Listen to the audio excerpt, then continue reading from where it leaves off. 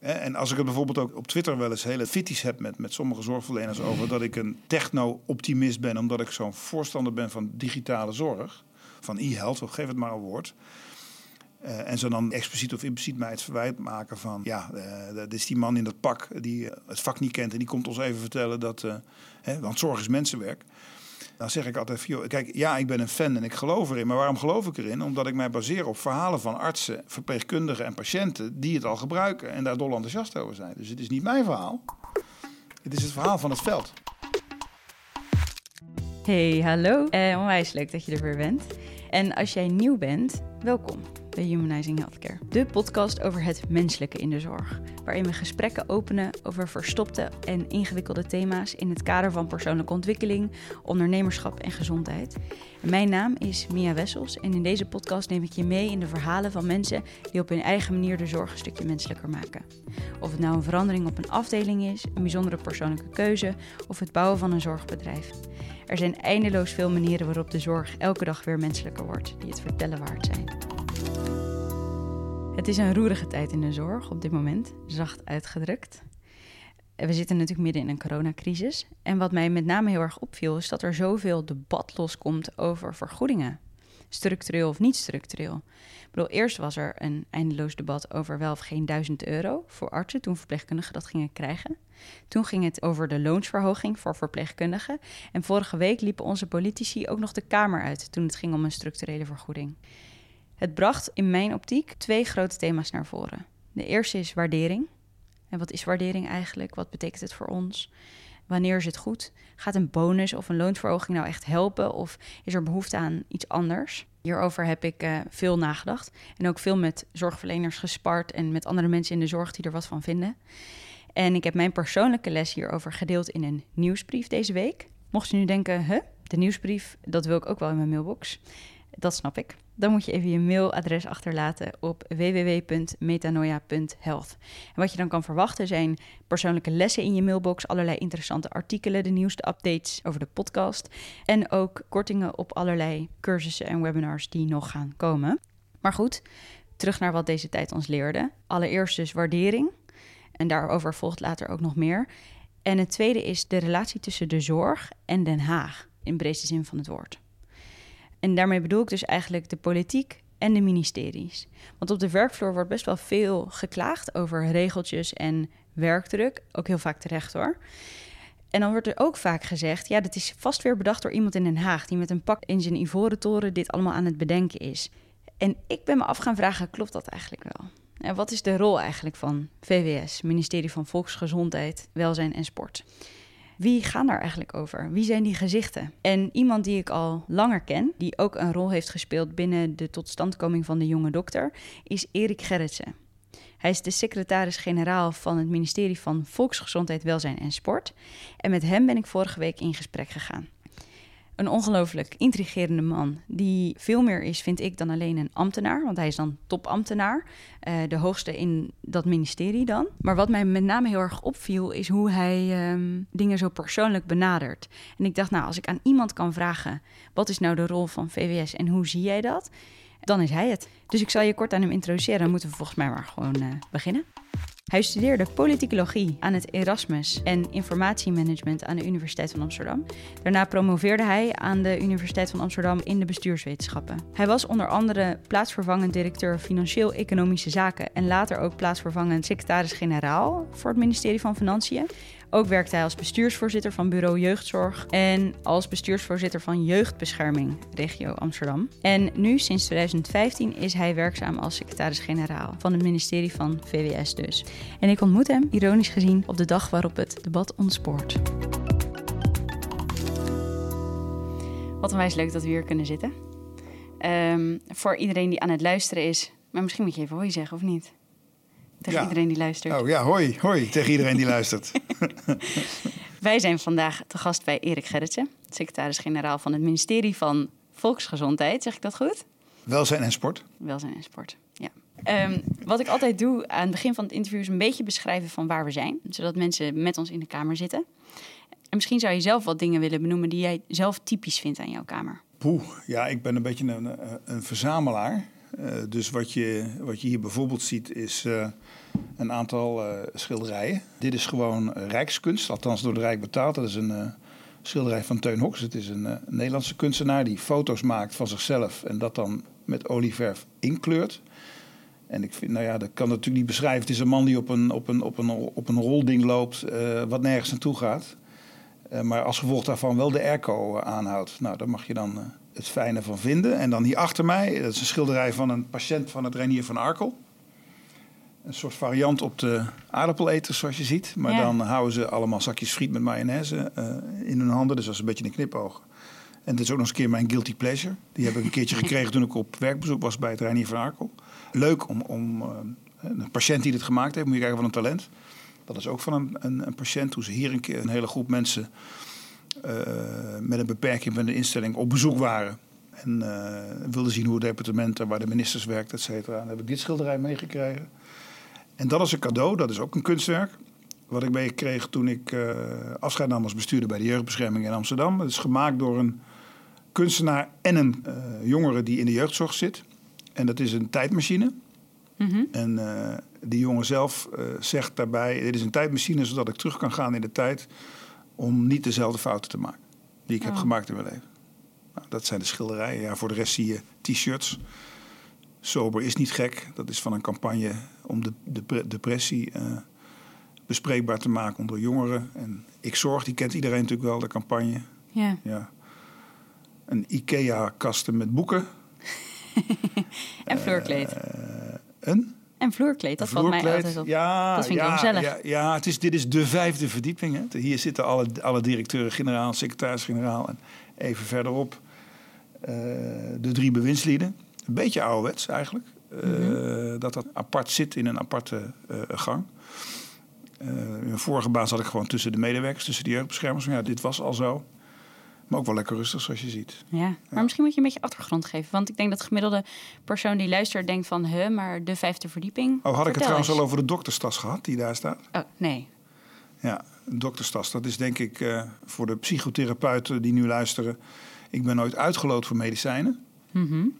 En daarna politicologie gaan doen. En toen ben ik op een heel ander pad geraakt. En nu is het wel weer leuk dan natuurlijk dat ik dan nu toch secretaris-generaal van het ministerie van Volksgezondheid, Welzijn en Sport ben geworden. Overigens, als ik die grap, hij is als grap bedoeld natuurlijk, wel eens maak als ik op werkbezoek ben, zeker in ziekenhuizen met allemaal witte jassen tegenover me, dan is het meestal zo van, uitgeloot. En hoeveel keer ben je toch gewoon doorgegaan? We zijn ook allemaal uitgeloot.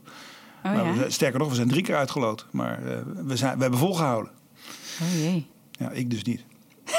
Maar goed, een mooie dokterstas. En, wat was je vraag ook alweer? Zou je wat achtergrond willen geven over hoe het hier nu ongeveer werkt in het ministerie? Want je noemde de 5e verdieping. Ja, hoe het hier ongeveer werkt. Nou ja, dat is altijd het moeilijke. Het vragen mijn kinderen wel eens. En als er dan hier mensen op school langskomen van wat doet u nou de hele dag? Dan is het eigenlijk gewoon heel veel praten. Maar het ministerie wordt geleid door 2 ministers en een staatssecretaris. Minister Hugo de Jonge, die doet vooral de langdurige zorg, de jeugdzorg. Dan heb je de minister voor Medische Zorg en Sport. Nou, dat zegt het al. Tamara van Ark is dat sinds kort. Een tijdje Martin van Rijn geweest. Hè? En daarvoor Bruno Bruins. En Paul Blokhuis is de staatssecretaris. Die onder andere preventie doet. Caribisch Nederland. Maatschappelijke diensttijd. Herdenken en vieren. Tweede Wereldoorlog. Zit ook bij ons.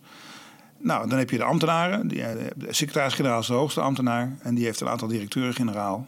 Directeur-generaal curatieve zorg, langdurige zorg, publieke gezondheid. Dat is de directeur-generaal die ambtelijk de coronacrisis managt. Directeur-generaal RIVM en een inspecteur-generaal.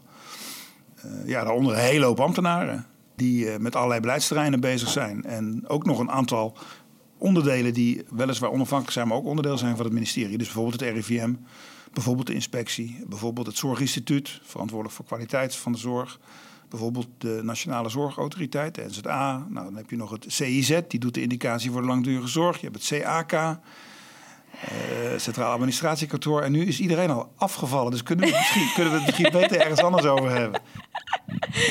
Nou ja, ik vind het wel leuk dat je wat achtergrond geeft. Want iedereen kent wel de functies. En ziet ook hoe fancy alle functies zijn. Maar ik wist heel lang niet hoe dat precies dan in elkaar zit. Dus ik denk dat dit wel wat achtergrond geeft. En ik denk ook dat het meteen wel een indruk schept van de Nederlandse zorg. Dat het wel heel georganiseerd is. Heel erg georganiseerd en lekker ingewikkeld. Hè? Ja. It's complicated, hè, zei iemand, geloof ik, over gezondheidszorg in Amerika. Nee, ja, ik bedoel, het is overal ingewikkeld. In principe heb je zo 3 soorten systemen.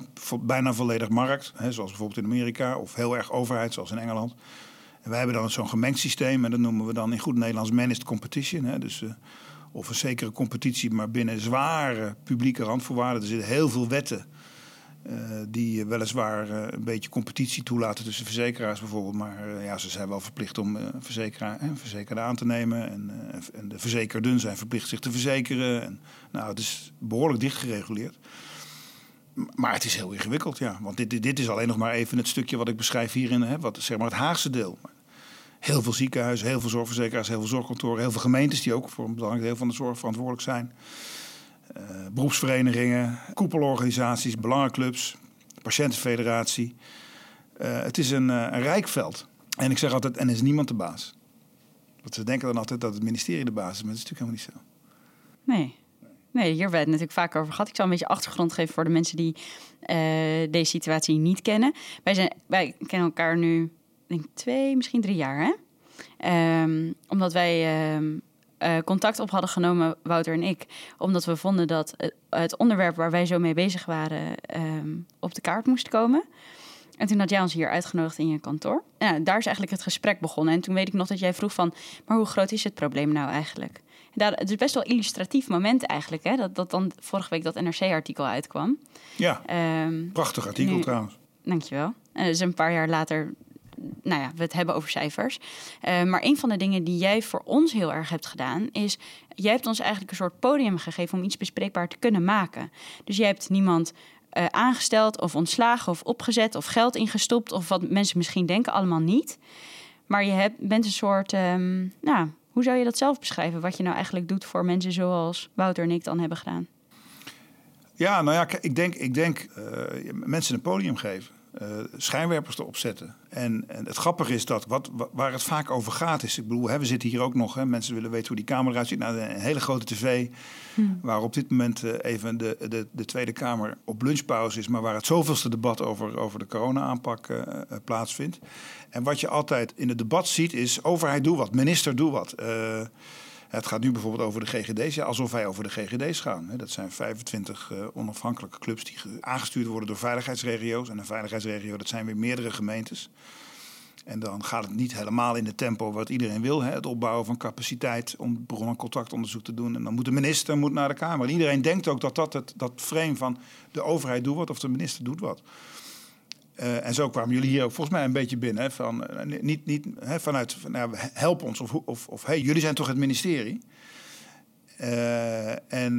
Terwijl de essentie is, in de zorg zijn heel veel spelers. Er is heel veel positieve energie.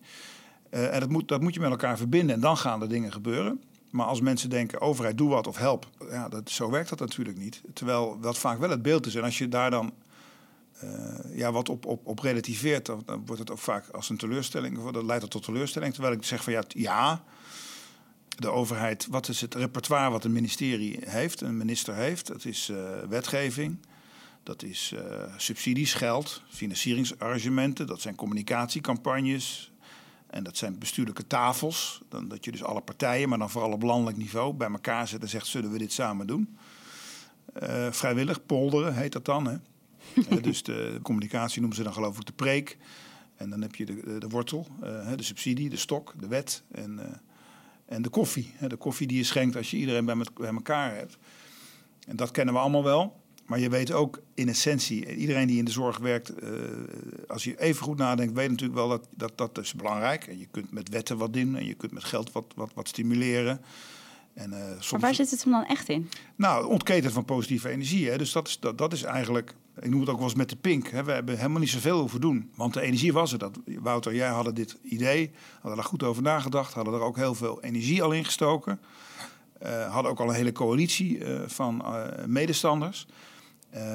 Dat had je allemaal al gedaan. En dan moet je een stapje verder zetten. En dan kan het helpen Als het ministerie, en dat kan een minister zijn, of dat kan een secretaris-generaal zijn, of dat kan gewoon een VWS zijn, daar een stukje legitimiteit aan verleent of zich daarmee verbindt, zodat andere mensen zien, dat is toch niet zo gek waar die mensen mee bezig zijn. Want blijkbaar vindt het ministerie het ook interessant en dat helpt jullie dan weer, althans dat is een beetje het idee, om nog weer meer beweging te krijgen. Maar het grappige is, als je al die stappen overslaat en je zegt van er is iets niet goed in Nederland, er is een probleem. VWS lost het op, bijvoorbeeld het vraagstuk van ik noem het maar even, de werkomstandigheden van jonge dokters. Wat moeten wij dan doen? Oké, dan kunnen we een wet of zo. Of we kunnen nog eens een brief schrijven naar de beroepsvereniging van jongens, let er nou eens een beetje op. Of naar de opleidingen en zo. Maar dan voel je al, of je kunt iets subsidiëren. Of je kunt een campagne beginnen. Ik zeg niet dat je dat niet moet doen, maar je voelt al dat in essentie moet het natuurlijk vanuit die sector zelf komen. Maar als het dan niet uit die sector komt, of als de bazen, de wat oudere mensen die al wat langer het niet willen doen, dan moet je toch beginnen bij de positieve energie. En die hadden jullie. Nou, en kijk, het gaat allemaal waarschijnlijk veel te traag. Althans, zo zullen jullie dat ervaren. Maar ik denk, als je nu kijkt waar je in die 2 jaar bent gekomen met inderdaad misschien wel zo'n NRC-artikel als een heel mooi tussenmoment, dan is het toch wel op de agenda gekomen. En onze inspectie, onze toenmalige inspecteur-generaal, Ronnie van Diemen, die nu directeur-generaal curatieve zorg is met jullie verbonden. Die nemen dat mee in hun manier waarop ze met, in dit geval aan ziekenhuizen, in gesprek zijn. En waar ze naar kijken op het moment dat ze een keer op inspectiebezoek komen. Zeker. Maar de essentie is dat zo'n ministerie naast dat traditionele repertoire misschien nog wel veel meer verschil kan maken voor mensen in het veld door zich er gewoon mee te verbinden. Ja, want ik denk dat los van de dingen die VWS heeft gedaan, ik bedoel, jullie hebben een grote rol gespeeld, denk ik, in het onderwerp groot krijgen. Heb je ook als persoon een grote rol gespeeld? Mag ik dat vertellen of niet? Ons eerste evenement. Ja, je mag alles vertellen. Dat viel mij heel erg op, dat vond ik superleuk. Ons eerste evenement stond je daar. Toen zei je nog, wat moet ik aan? En toen zeiden we, iets wat lekker zit. Oké, toen kwam je op Gimpen. En toen heb je de hele zaterdag op Gimpen meegedaan. Terwijl wij dachten, je komt een handje geven en na 10 minuten, weet ik veel, op de foto of zo. Maar dat was helemaal niet zo. En dat is toch iets wat je, denk ik, je hebt een bepaalde functie en een rol en daar horen allerlei dingen bij, maar die kun je ook op een bepaalde manier invullen. En ik heb wel het idee dat jij dat heel fanatiek invult. Klopt dat? Ja, kijk, ik moet nu gewoon, dankjewel voor het compliment zeggen, denk ik. Dat moet je ook niet over jezelf vinden. Ik vind wel dat, er zijn natuurlijk beelden over al die mensen die op zo'n ministerie werken en die de ballenverstand hebben van hoe de praktijk werkt. Nou, ik heb natuurlijk zelf ook in die praktijk gewerkt en vond dat soms ook wel eens. Maar als je dan op zo'n ministerie werkt, dan zie je eigenlijk dat er ook nog wel verdacht veel dokters en oud-dokters, oud-verpleegkundigen, oud-tandartsen, oud-biologen, weet ik veel, werken. En natuurlijk ook gewoon mensen die bestuurskunde of gezondheidseconomie hebben gestudeerd of iets anders. Maar een onderdeel van je werk is weten waar het over gaat.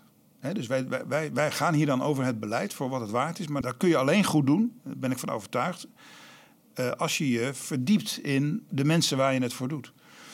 En dat zijn dan niet even een kwartiertje, fotomomentje, handje schudden. Oh, wat fijn dat hij even was. Nou, ik weet niet hoe lang dat. We hebben toen een ochtend of een hele middag of een hele dag. Ik weet niet eens meer. Ja, een zaterdagmiddag. Ja, ook nog. Oké, een zaterdagmiddag. Mijn ervaring is dan wel, ook als ik op werkbezoek ga, probeer ik dan altijd wel 2,5, 3, 4 uur te doen.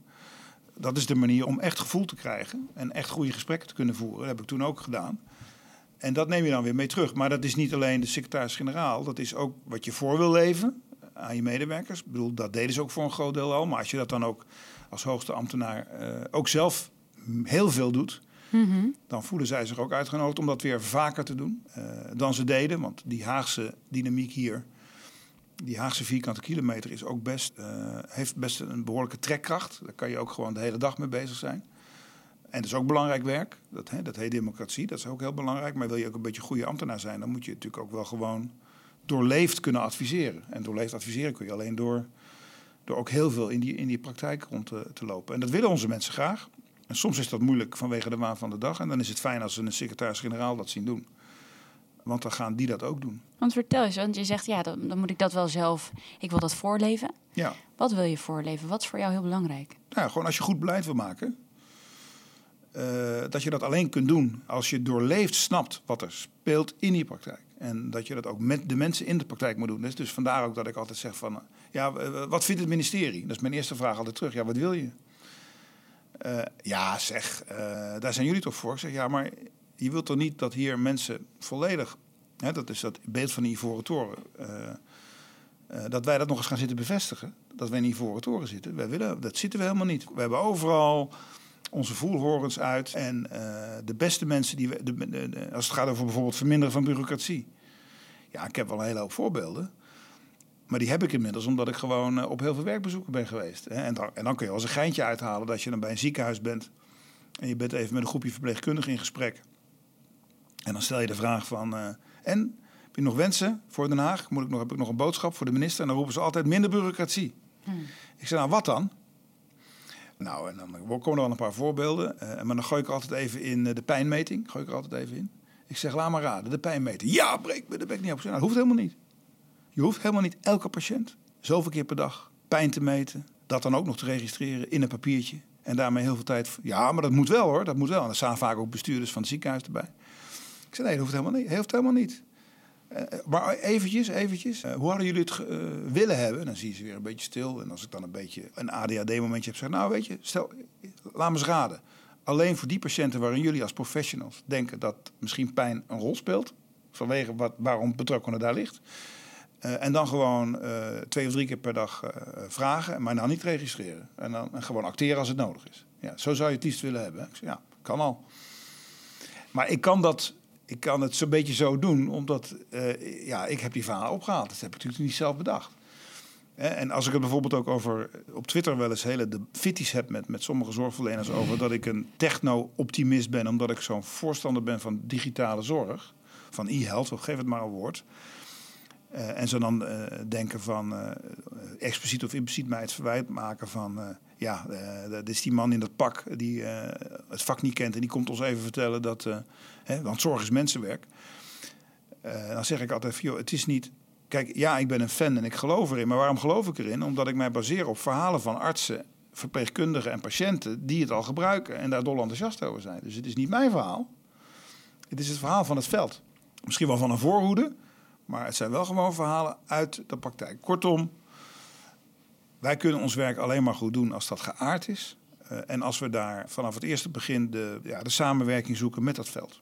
En nogmaals, in essentie, ontketenen van de energie die er is. Als jullie er niet waren geweest, Wouter en jij, dan was het onderwerp later op de agenda. Het was ooit wel een keer gebeurd, maar dan door andere mensen. Maar omdat jullie het agenderen en daar ongelooflijk veel energie in steken... kunnen wij met de Pink dat een beetje helpen. Want jij had het over een grote rol. Nee, het is een hele kleine rol. Maar misschien wel betekenisvol. Omdat dat blijkbaar van waarde is. Als VWS zegt, we vinden het belangrijk, we vinden het goed. Een compliment uitdeelt door zo'n middag aanwezig te zijn...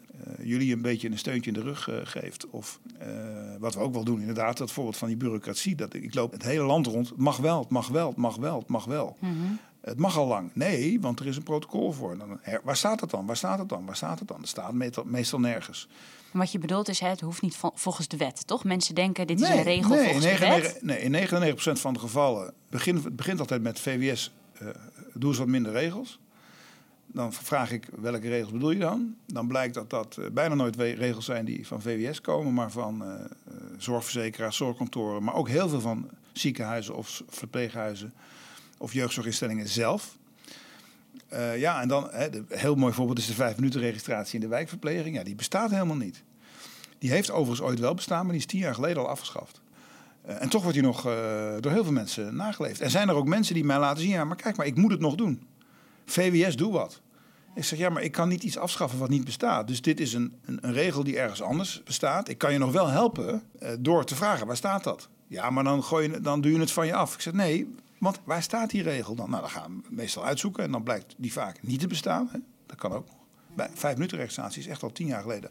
Want 5-minuten registratie is? Nou, dat je moet verantwoorden per 5 minuten in de wijkverpleging. Steunkous aangedaan, ja, eten en dat is gegeven. natuurlijk hartstikke veel werk. Ja. En dan ben je dus 30% van je tijd bezig met formulieren invullen... terwijl je die beter had kunnen gebruiken om extra betekenisvol te steken... in contact met je patiënt of met je bewoner.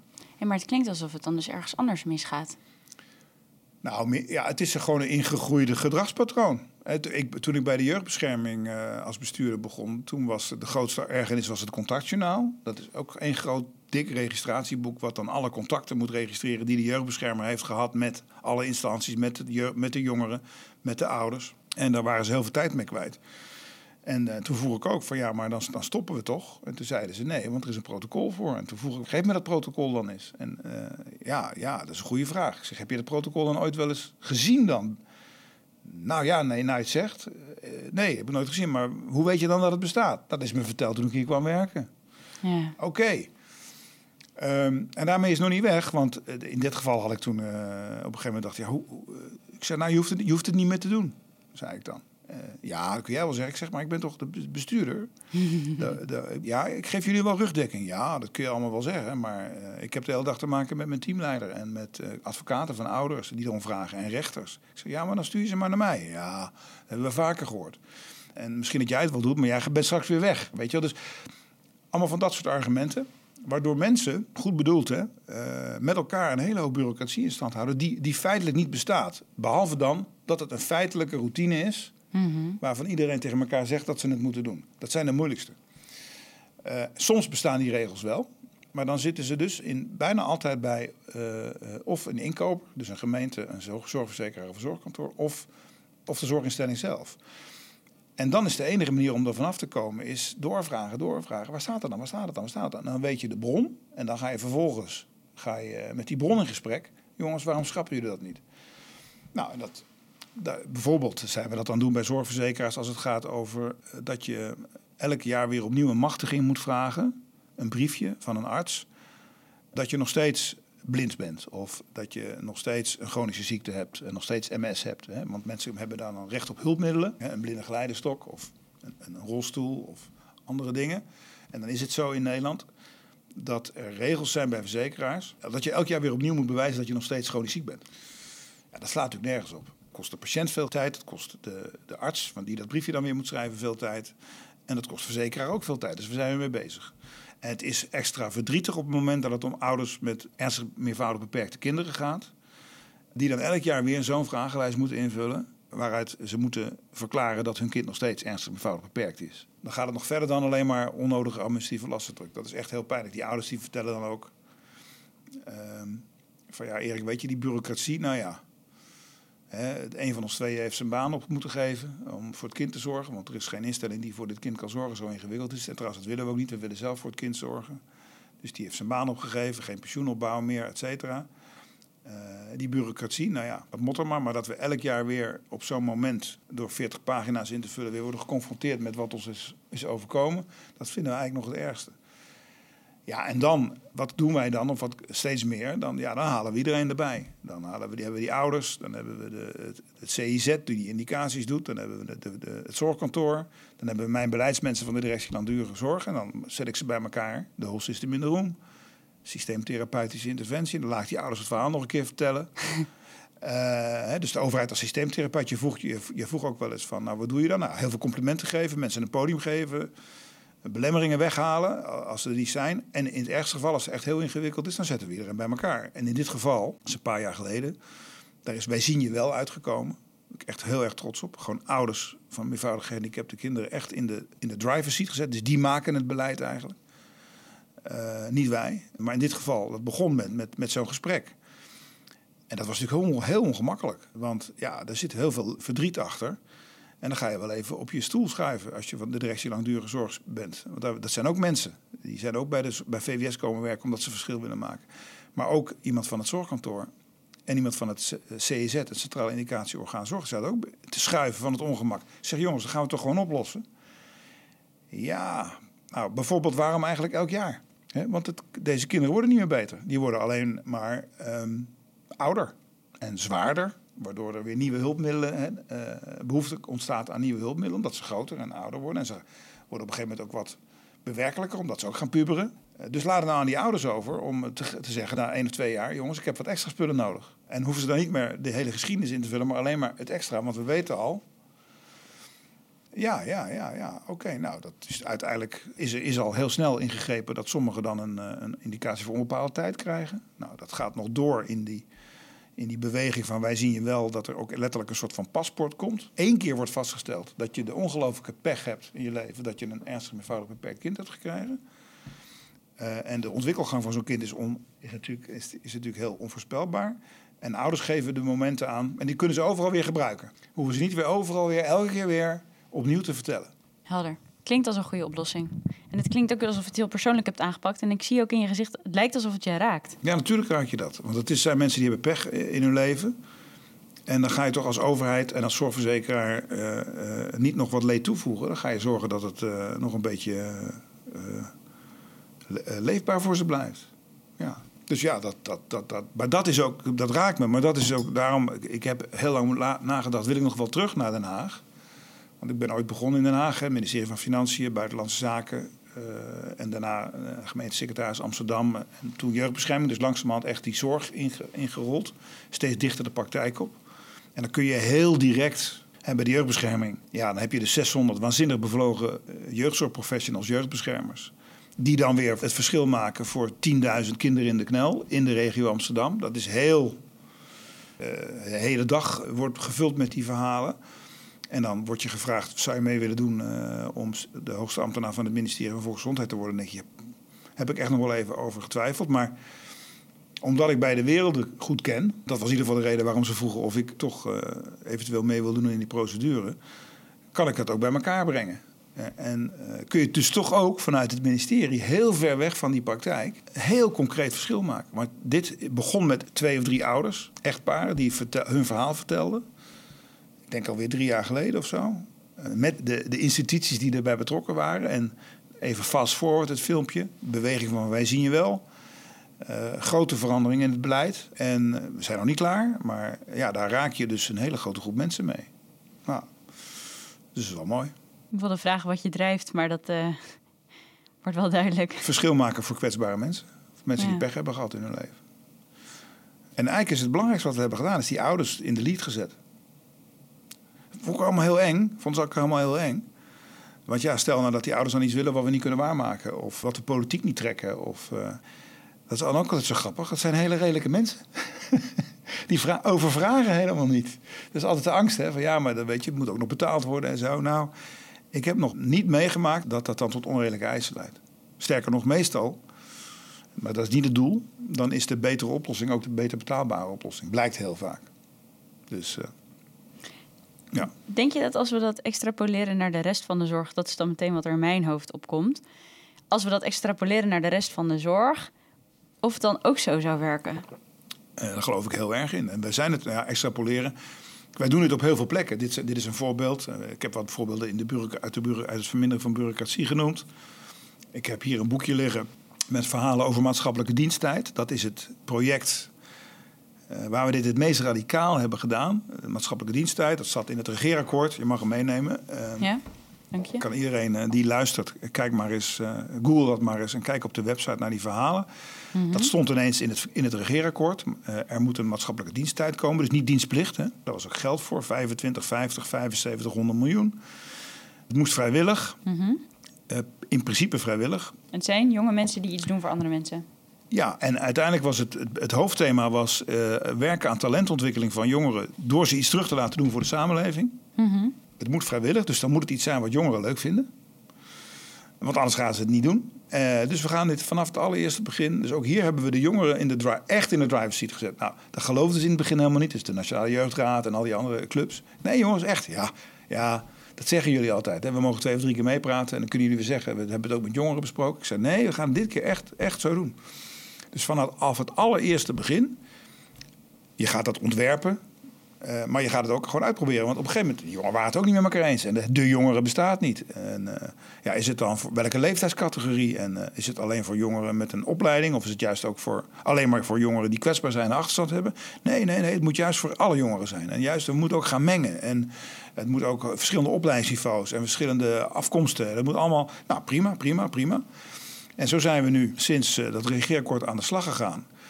En dat leidt tot waanzinnige dingen. En het tikt allemaal beleidsdoelstellingen aan. Terwijl het is een oplossing voor meer vrijwilligers. Want jongeren, als je ze 1 of 2 keer wat laat terugdoen voor anderen. En ze mogen zelf kiezen wat. Hè? Via sport, via zorg, via kunst, via whatever. Oké, maar het tikt dus alle doelstellingen? Nou ja, dus wat we hebben gedaan is gewoon de doelgroep echt de baas maken. Ja. En dat was zo, maar die jeugdvertegenwoordiger zo, weet je wel, die willen allemaal niks. Nee, dat zijn allemaal hartstikke enthousiaste mensen, die willen ook gewoon een leuke toekomst. Ja, maar ook als ze nog heel jong zijn. Nou, dat is gewoon allemaal niet waar.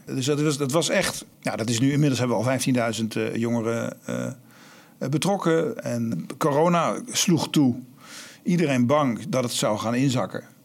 En ze hebben gewoon heel snel allerlei projecten bedacht om een bijdrage te leveren aan het coronaprobleem. Dus er zijn heel veel mensen die ouderen gaan bezoeken in de verpleeghuizen.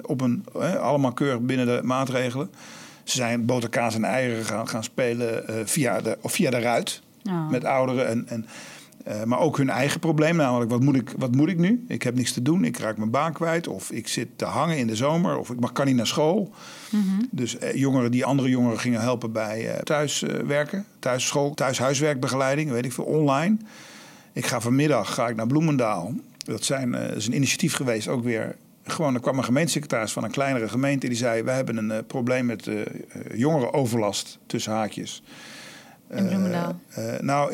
In allerlei gemeenten. Want die jongeren die weten gewoon niet meer... al die beperkende regels, die willen wat. Ja, die zitten vol met hormonen. Die moeten wat. Ja, die moeten wat. En dat uitzicht nu in overlast. Maar ook hier weer vanuit... Ja, maar weet je kunt ze ook aanspreken op hun talenten... en op de dingen die ze wel willen. Kunnen jullie helpen? Nou, we hebben heel snel iets ingezet in 40 kleinere gemeentes. En ik ga de komende week dan 4 bezoeken. De eerste is vanmiddag. Dus ik weet ook nog niet precies wat ik ga zien... Maar dan zie je gewoon dat er heel veel energie is. Want eigenlijk is de eerste vraag die ik ook jullie stelde toen jullie hier kwamen... aan de jongeren, wat wil je zelf? Ja. En als we hem omdraaien, ik ben namelijk heel benieuwd, wat wil jij dan? Nou, dit. En wat is dit? Eigenlijk vanuit een positief mensbeeld... dat de 99% van de mensen altijd iets willen. En ook betrokken zijn bij de samenleving. En betrokken zijn bij dingen. Dat ook iedereen talenten heeft. Alleen dat je soms even moet zoeken. Ja. Vanuit die toch wel bijzondere positie op een ministerie. Want nogmaals, ik denk dat ik die traditionele repertoire van wetgeving en geld en communicatiecampagnes en tafels met koffie. Wat men altijd associeert met die ministeries, dat is belangrijk hoor. En cruciaal. Maar de echte power, echte beweging, echt verschil maak je door heel veel mensen te enthousiasmeren om dingen met elkaar samen te gaan doen. Daar ben ik gewoon de hele dag mee bezig. En dat is gewoon een feest. En ja, dat doe je volgens mij echt zo. Ja, je hebt het een beetje meegemaakt ook. Ja. Maar je hebt mij ook waarschijnlijk zien genieten. Dat ik echt die bewuste zaterdagmiddag daar in Amsterdam... Dat was in het kantoor van Kenny van der Laan, geloof ik, hè? Ja. Nou, gewoon hele mooie mensen ontmoet. Goed gevoel gekregen over... Oké, dit is dus wat er leeft bij die mensen... waarvan we hopen dat ze onze toekomstige dokters gaan worden. Bestaande dokters natuurlijk al, hè? Die verhalen en dat spel wat jullie speelden over... Ja, dat is moeilijk, hè? Antwoord moesten geven op moeilijke vragen. Ja. Dat was ook echt heftig. Maar ik zag wel gewoon allemaal ongelooflijk mooie, jonge, gemotiveerde mensen... waarvan ik denk, ja, als je daar een kleine bijdrage kan leveren... nou, dan ga ik ook weer vol energie naar huis. Hey, want dit is best een pittige baan. Je gaat van plek naar plek... En jij zal vast zeggen, dat valt echt heel erg mee... of ik vind het heel erg leuk, ik weet niet wat je nu aan het denken bent. Maar wat ik ervan mee heb gekregen is dat het best wel pittig is. Je werkt niet 2 dagen per week. Nee. En de meeste bestuurdersfuncties zijn voor een aantal jaar. En dan komt iemand en dan bestuur je een paar jaar en dan ga je weer. Ja. Hoe zit het hier? En wat wil je achterlaten als je gaat? Wat gaan mensen onthouden als jij... Oh ja, Erik, die heeft dit en dit en dit gedaan. Of die was altijd zo. Er zijn heel veel vragen. Nou ja, kijk, tuurlijk is het pittige baan. Maar weet je, 60, 80 uur in de week met gemak. Nu een beetje monomaan op 1 onderwerp. Bijna 1 onderwerp. Dus dankjewel voor dit moment dat ik even niet met corona bezig hoef. En tegelijkertijd klopt het dat als je dingen doet die je leuk vindt... dan, ik ga niet zeggen van dan is mijn werk mijn hobby, dus heb ik geen werk of zo. Dat is het ook weer, als je leuk vindt wat je doet, heb je nooit werk of zo, hè, zeggen ze dan geloof ik. Ja. Ja, dan moet je overdreven. Er zijn ook heel veel dingen waarvan ik denk van nou, als ik het echt voor het zeggen had, dan zou ik dat skippen. Maar in essentie, ja, het is pittig, het is zwaar, het is verantwoordelijk. Zeker ook nu, maar de afwegingen die we maken, kunnen zeggen, hebben direct te maken met leven en dood. En dan mogen we dan straks over een jaar allemaal weer in de parlementaire enquête mogen we ons daarover gaan verantwoorden. Maar ja, het is gewoon mooi werk. Dus dan hou je het ook met gemak vol. Dat is 1. 2. Je moet ook een beetje praktiseren wat je preekt. Dus ik probeer ook, het is niet neergezet hier, maar ik probeer ook gezond te leven. Dan hou je het ook vol. Leefstijl, heel belangrijk hè. Er staan hier walnoten en... Nou, er is een bijna leeg bordje aan konijnenvoer en een stukje fruit en walnoten. Maar ik nudge mezelf dus. Hè, dat is ook heel belangrijk in de zorg. Je moet het mensen gewoon makkelijk maken om hun neiging om het goede te doen ook daadwerkelijk wat makkelijker te maken. Dus ik eet op het departement zeker 's middags heel gezond, want er staat gewoon gezond voedsel en verder niks. Zo hou je het vol. Wat wil je achterlaten? Kijk, in het begin hadden we het een beetje over. Ik geloof heel erg dat mensen doen niet wat ze je horen zeggen, maar wat ze je zien doen. Hè? Dus dat voorleven vind ik heel belangrijk. En dan hoop ik dat als je dat maar lang genoeg doet in een organisatie waar je de hoogste ambtenaar bent of de hoogste baas, of weet ik veel hoe je het wil noemen, dat je dat lang genoeg hebt gedaan, dat als je dan weggaat, dat een nieuwe normaal, allemaal voor die, of dat een beetje in de haarvaten van de organisatie is gaan zitten en dat welke nieuwe baas er ook komt, dat gewoon een onderdeel van die organisatie is geworden. En dat je ook 5 jaar nadat je weg bent, dat vind ik wel belangrijk, nog dingen terug kunt zien. En natuurlijk ook weer nieuwe dingen, hopelijk ook weer andere dingen met een nieuwe baas, want je moet altijd in beweging blijven en scherp. Tuurlijk. Maar dat is altijd wel waar ik naar streef. Dat als je dan na 5 jaar terugkomt, dat je nog steeds ziet, we hebben en wat is dat dan? Mm-hmm. Nou, toch net iets meer nog weer verbinding met de onderwerpen waar we het over hadden. Dat je beleid niet maakt vanuit een ivoren toren. Dat je dat altijd doet samen met de praktijk. En samen met is niet inspraak, maar is echt samen. En soms zelfs, of bij voorkeur zo vaak mogelijk ook echt, dat je die praktijk echt in de driver's seat zet. En dat je het eigenlijk alleen maar mogelijk maakt en faciliteert. Dat we de zorg toekomstbestendig hebben gemaakt. Dus dat we met de innovatie een beetje stappen hebben gezet. Worden we nou wel heel erg bij geholpen trouwens met die coronacrisis. Want de digitale zorg neemt een vlucht. En dan zie je overigens dat heel veel mensen die het nooit wat vonden, gedwongen werden om het te doen. Mm-hmm. En nu denken, dat is eigenlijk best goed, dus blijven doen. Nou ja, voor wat het waard is. Dus dat. Mm-hmm. En dat merk je denk ik ook wel. Dat was ook wel een belangrijk thema. Niet alleen met de professionals, maar ook met de patiënten zelf. Dus patient included. Dus die patiënten, cliënten, bewoners, weet ik veel hoe je ze wil noemen. En eigenlijk ook steeds meer mensen, ja, dat is best wel een goede eigenlijk. Maar ook steeds meer de mensen die willen voorkomen dat ze ziek worden. Want dat wordt een hele grote, mooie puzzel ook. Ook nog weer eens extra op de feiten gedrukt met corona. Maar we zeggen natuurlijk al 40 jaar tegen elkaar dat het een beetje gek is dat 96% van de uitgaven in de zorg gaat naar cure en care. 4% gaat naar preventie, terwijl de helft van de gezondheidsschade of gezondheidslast wordt veroorzaakt door leefstijl, omgeving en dat soort dingen. Dus die beweging moeten we ook maken. Nou, daar zijn we ook hard mee bezig. Dus als dat een beetje doorgaat nadat ik weg ben, dan ben ik weer blij. Mooi. Wat wil je nog bespreken? Nou, ik probeer toch ook elke keer weer, ben ook wel een beetje resultaatgericht mannetje. Dat als ik dan hopelijk een paar mensen heb die hier naar luisteren en denken van wat een onzin of wat een gelul of het klopt allemaal niet. Of als hij dat dan zegt, dan weet ik wel wat. Of dan wil ik hem call his bluff. Of maakt me niet uit hoe je reageert. Maar ik zou het altijd fijn vinden als mensen dan zoiets hebben van ik doe daar wat mee. Laat ik het even zo zeggen. Dus ook hier weer vanuit de redenering. Dat als het gaat over het ontketenen van positieve energie, het mag zelfs negatieve energie zijn, als je denkt wat kletst hij uit zijn nek, dat je er wat mee doet. Mijn e-mailadres is bekend, e.gerritsen@vws.nl. Je doet me ook een plezier als je me volgt op apenstaartje eGerrit. Al is dat alweer uit, geloof ik, Twitter, maar ik gebruik toch vooral Twitter. Weet dus dat op het moment dat je denkt, nou, ik heb een ambitie, of ik hoor hoe hij namens VWS of hoe VWS in de wedstrijd zit. Als je daar iets van vindt, test het uit. Dus positief, als je denkt van nou, ik geloof er niks van, maar hij zegt dat, dus ik ga hem aan zijn woord houden. Nou, wees welkom. Of wat een onzin, daar klopt niks van. Nou, check het dan nog wel even. Dus blijf niet hangen. Ik heb ook heel vaak dat ik mensen bij toeval tegenkom. Mm-hmm. En dan beginnen ze toch leeg te lopen, zeg. En dan zeg ik, joh, wanneer speelde dat? Ja, 6 maanden geleden. Waarom heb je dan niet even wat gedaan? Dus ik wil niet betuttelend overkomen of schoolmeesterig. Maar op het moment dat je aan de andere kant van de microfoon nu denkt van ja, maar hij is secretaris-generaal. Hij zit in een positie en ik ben een jong beginnend iemand. En ik zit nog helemaal onder in de rang, dus ik kan helemaal niks. Nou, ten eerste, degene die mij interviewt heeft het tegendeel bewezen. Maar je kunt altijd iets.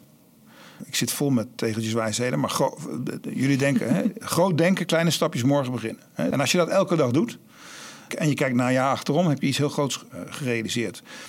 En die kleine stap, iedereen kan een kleine stap doen. Want dan heb je namelijk niet zoveel mensen bij nodig. Dan heb je jezelf en een paar mensen nodig. Want de tweede is, denk ik, vraag hulp.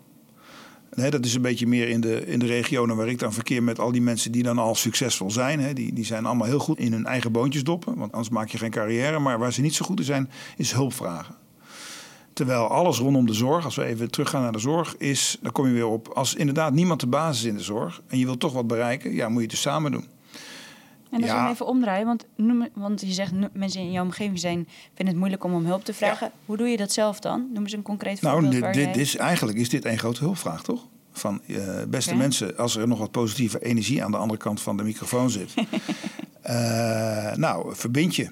En ik zeg er ook altijd bij, want anders dan... Ja, maar Erik, dan krijg je straks 1000 mailtjes van mensen met een goed idee. Nee, dan even in het kader van management van verwachtingen. Dan word ik overspoeld. Ik ben ook wel weer selectief, dus dan vraag ik ook altijd wat terug. Kijk, waarom vond ik het fijn om me met jullie te verbinden? Jullie hadden al zoveel zelf gedaan. Je had al een hele coalitie klaarstaan. En daar zat energie in. En dan, als ik me daar dan mee verbind, dan kost het mij eigenlijk relatief... of iemand anders van VWS... dan kost het ons relatief weinig moeite. Want wij kunnen er weer eens een partij bij vragen... als jullie daar zelf moeite mee hebben om die partij erbij te krijgen. Dan gaat het vliegen. Dus inderdaad, als iedereen met alleen maar in zijn eentje een goed ideetje... nu allemaal naar apenstaartje@vws.nl gaan... dan krijg je deze vragen terug van wat heb je dan zelf al gedaan... wat binnen je eigen invloedssfeer ligt. En wat je eigenlijk hoor zeggen is... mail mij nadat je hulp hebt gevraagd. Ja, dat is eigenlijk al een goede samenvatting, ja. Ja. Kijk, eerst wat je inderdaad om je heen kunt organiseren... en dat is meer dan je denkt. En op een gegeven moment loop je ergens tegen iets aan. Maar als er dan al een begin van een coalitie is... dan is ook onze betrokkenheid heeft ook het meest toegevoegde waarde. Ja. Stok, wortel, koffie en... Preek. Goed. Daar kijken we nu net weer naar. Ja. De minister-president is begonnen met de eerste termijn van de beantwoording van het zoveelste coronadebat. Ja. Jouw werk is wel heel anders dan zijn werk, hè?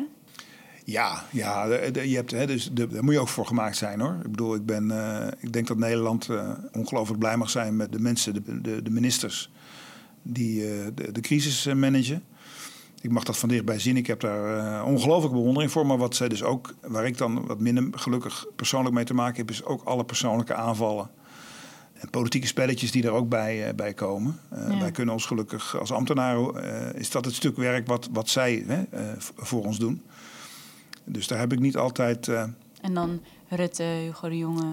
Ja, en nu ook Tamara van Ark en daarvoor Bruno Bruins en Marten van Rijn. En er zijn natuurlijk ook andere bewindslieden bij betrokken. Die, vooral met die steunpakketten voor het bedrijfsleven en zo. Dus het is zeker niet alleen VWS en de minister-president.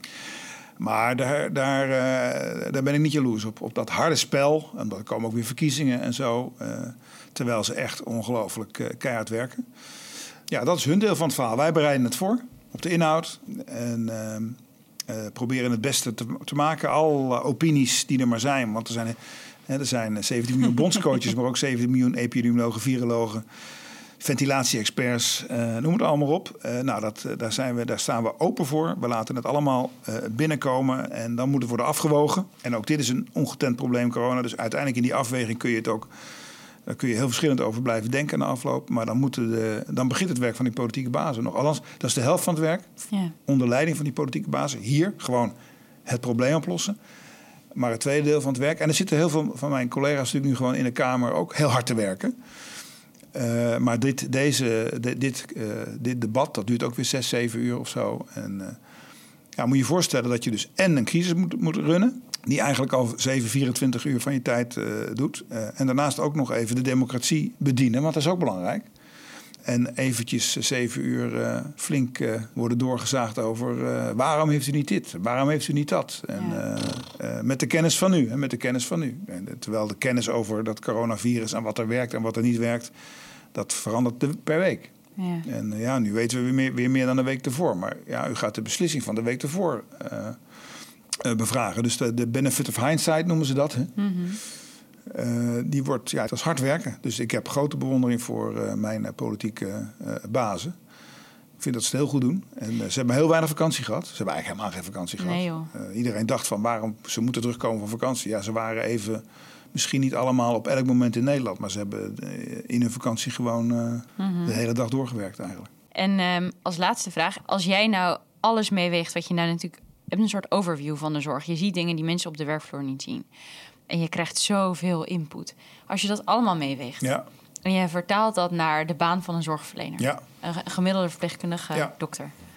wat doen zij over 10 jaar? Hoe ziet dat eruit? Meer verbinding, toch. Maar dat is misschien ook de vader die de wens van de gedachte is. Oké, ik ben nooit zelf zorgprofessional geweest... maar ik heb natuurlijk ook ben wel bestuurder geweest van een relatief kleine organisatie... 600 professionals...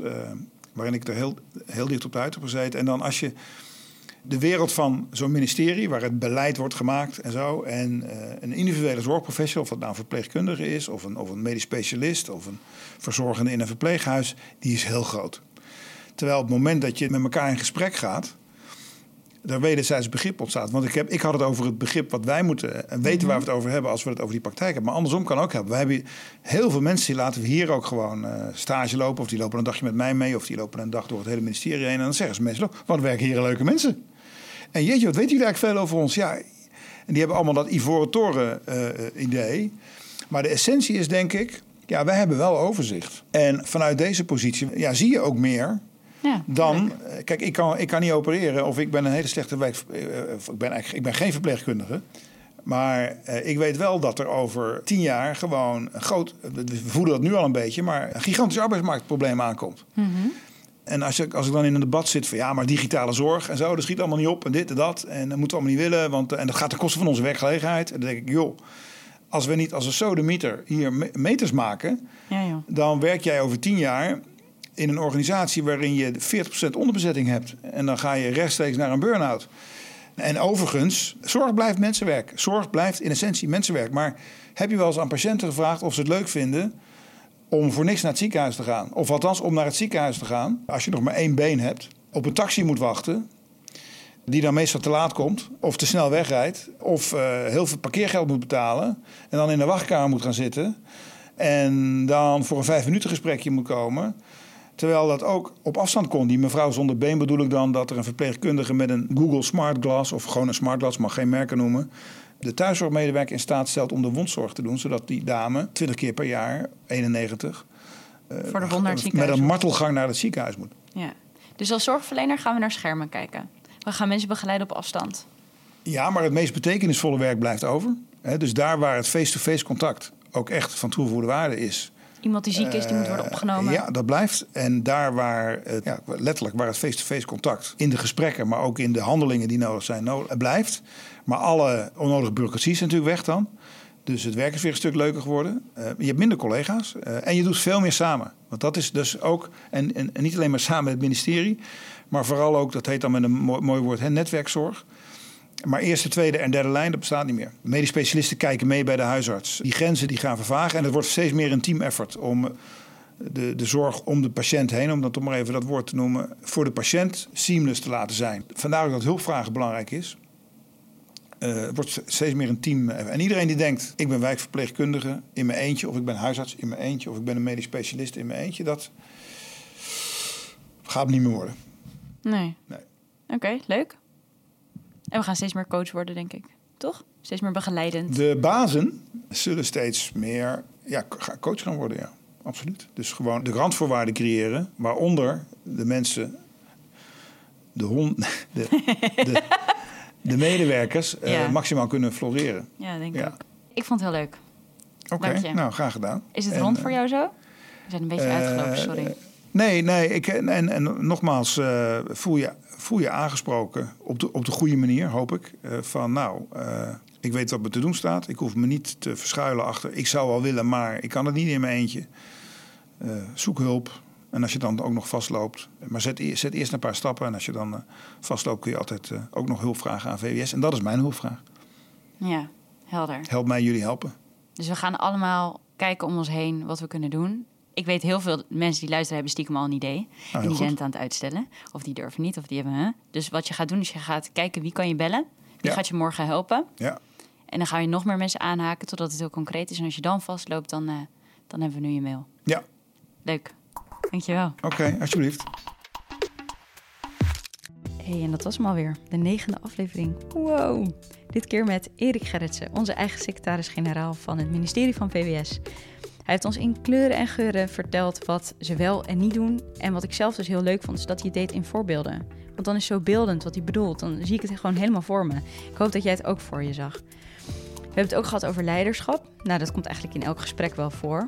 Maar ik vond het heel leuk om van hem te horen hoe hij dat ziet.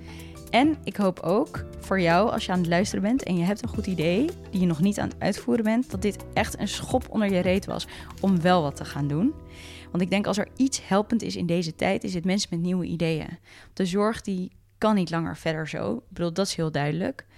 En daarvoor is het denk ik nodig dat mensen met een goed idee die ook uit durven voeren. En dan helpt gewoon als je uit het vak komt. Als je de zorg kent van binnenuit. Dus ik hoop dat je heeft gemotiveerd om het op te pakken. Mocht je er hulp bij nodig hebben en denken, ja, ik ben nog alleen, maar ik heb die en die en die of zo'n soort persoon nodig.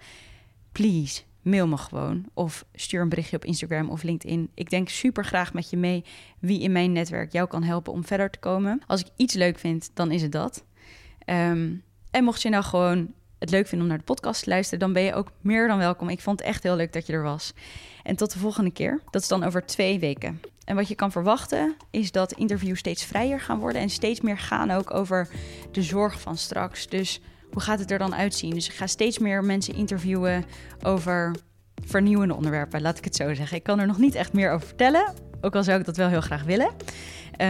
Maar als je nieuwsgierig bent, dan kan je je inschrijven voor de nieuwsbrief dus. En je kan ons volgen op Instagram en LinkedIn, want daar komen allemaal nieuwtjes ook. Nou, dat was het. Oké, ik ga nu echt. Tot over 2 weken. Doei!